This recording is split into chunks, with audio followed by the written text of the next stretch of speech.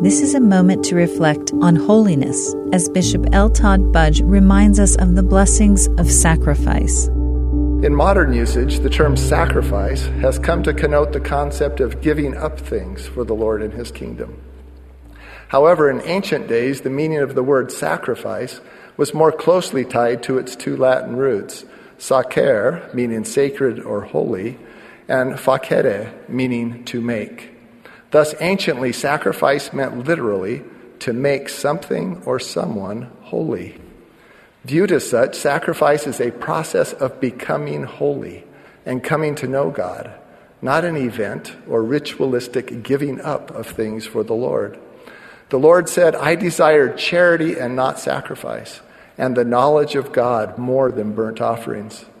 The Lord wants us to become holy, to be possessed of charity, and to come to know Him.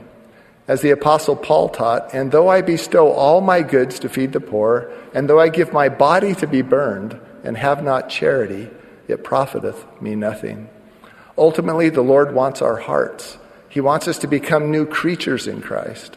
As He instructed the Nephites, "Ye shall offer for a sacrifice unto me a broken heart and a contrite spirit." Sacrifice is less about giving up and more about giving to the Lord.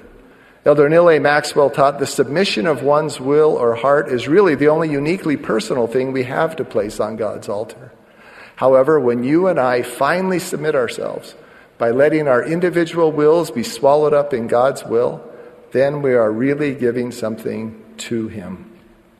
When our sacrifices on behalf of others are viewed from the perspective of giving up, we may see them as a burden and become discouraged when our sacrifices are not recognized or rewarded. However, when viewed from the perspective of giving to the Lord, our sacrifices on behalf of others become gifts, and the joy of generously giving becomes its own reward. Freed from the need for love, approval, or appreciation from others, our sacrifices become the purest and deepest expressions of our gratitude and love for the Savior and our fellow men. Any prideful sense of self-sacrifice gives way to feelings of gratitude, generosity, contentment, and joy. That was an excerpt from Bishop L. Todd Budge's talk, Giving Holiness to the Lord. This is a moment to reflect.